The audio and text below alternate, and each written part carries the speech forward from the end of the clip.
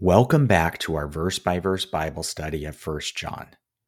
Last lesson, we focused on how God wants you to hear Him, obey Him, continue in His Word till the end, and be an overcomer. In this lesson, we're going to learn about seeing Jesus with the eyes of faith. 1 John 1:1, that which was from the beginning, which we have heard, which we have seen with our own eyes, which we have gazed upon and touched with our own hands. This is the word of life.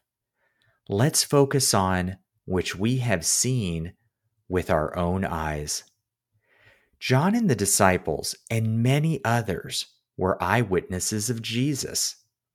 Jesus didn't just appear once and to one person only in a vision. He appeared to many people, many times and over many years. He was physically on the earth from birth until he was taken up into heaven after the resurrection. There are 5 books of the Bible that document the time when Jesus was physically on the earth. These are Matthew, Mark, Luke, John, and the beginning of Acts. Even though you can't see Jesus with your own eyes, as the people did in the Gospels, you can see him with the eyes of faith.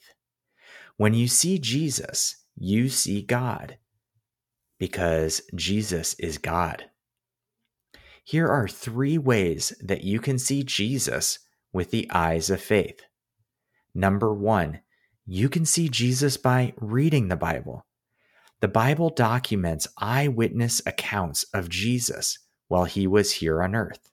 Number 2, you can see God through creation all around you.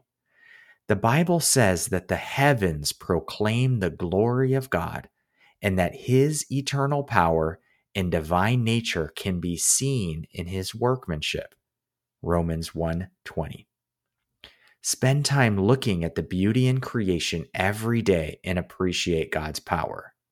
Number 3, you can see Jesus in other believers and in yourself, because when people believe in Jesus, he lives in them.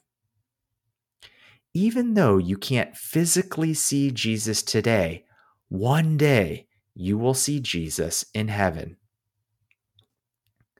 Let's take a look at some verses that show you that there are many eyewitness accounts of Jesus, that you can see God in creation, that you can see Jesus in other believers, and that one day you will see Jesus face to face. We read in Luke 1:1-4, how the Apostle Luke carefully investigated everything he had heard from the initial eyewitnesses of Jesus and compiled his findings into an orderly account of the life of Jesus. Luke 1:1-4. Many have undertaken to compose an account of the things that have been fulfilled among us, just as they were handed down to us by the initial eyewitnesses and servants of the word.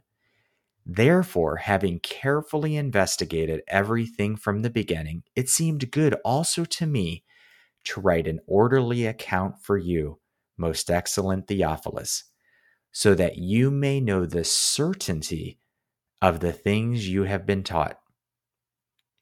We read in Acts 10:39-41 that the Apostle Peter claimed that he and the disciples were eyewitnesses of all that Jesus did.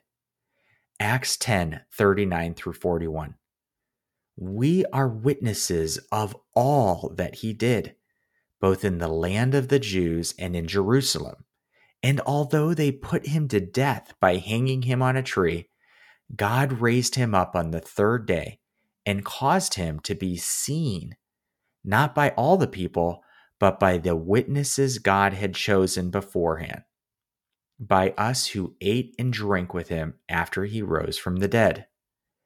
We read in 2 Peter 1:16-18, where Peter proclaims that they did not follow cleverly devised fables, but were eyewitnesses of Jesus. 2 Peter 1:16 through 18. For we did not follow cleverly devised fables when we made known to you the power and coming of our Lord Jesus Christ, but were eyewitnesses of his majesty. For he received honor and glory from God the Father when the voice came to him from the majestic glory, saying, This is my beloved Son, in whom I am well pleased. And we ourselves heard this voice from heaven when we were with him on the holy mountain. We read in Romans 1:20 that we can see God's invisible qualities through his creation. Romans 1:20. For since the creation of the world, God's invisible qualities, his eternal power and divine nature have been clearly seen, being understood from his workmanship, so that men are without excuse.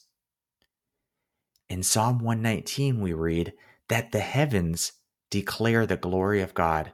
When you are looking at a beautiful sunset, you are seeing the work of God's hands. Psalm 119:1. The heavens declare the glory of God. The skies proclaim the work of his hands. In John 20:29, Jesus says that you will be blessed when you believe in him, even though you can't see him in person. John 20:29. Jesus said to him, Because you have seen me, you have believed. Blessed are those who have not seen and yet have believed. In Colossians 1:20, we read about how Christ lives in people. That means when you see people that believe in Jesus, you are able to see Jesus because Jesus lives in them. Colossians 1:27. To them, God has chosen to make known among the Gentiles the glorious riches of this mystery, which is Christ in you, the hope of glory. In Revelation 22:1 through 4, we read about how one day we will see Jesus face to face. Revelation 22:1 through 4. Then the angel showed me a river of water of life, as clear as crystal, flowing from the throne of God and of the Lamb, down the middle of the main street of the city.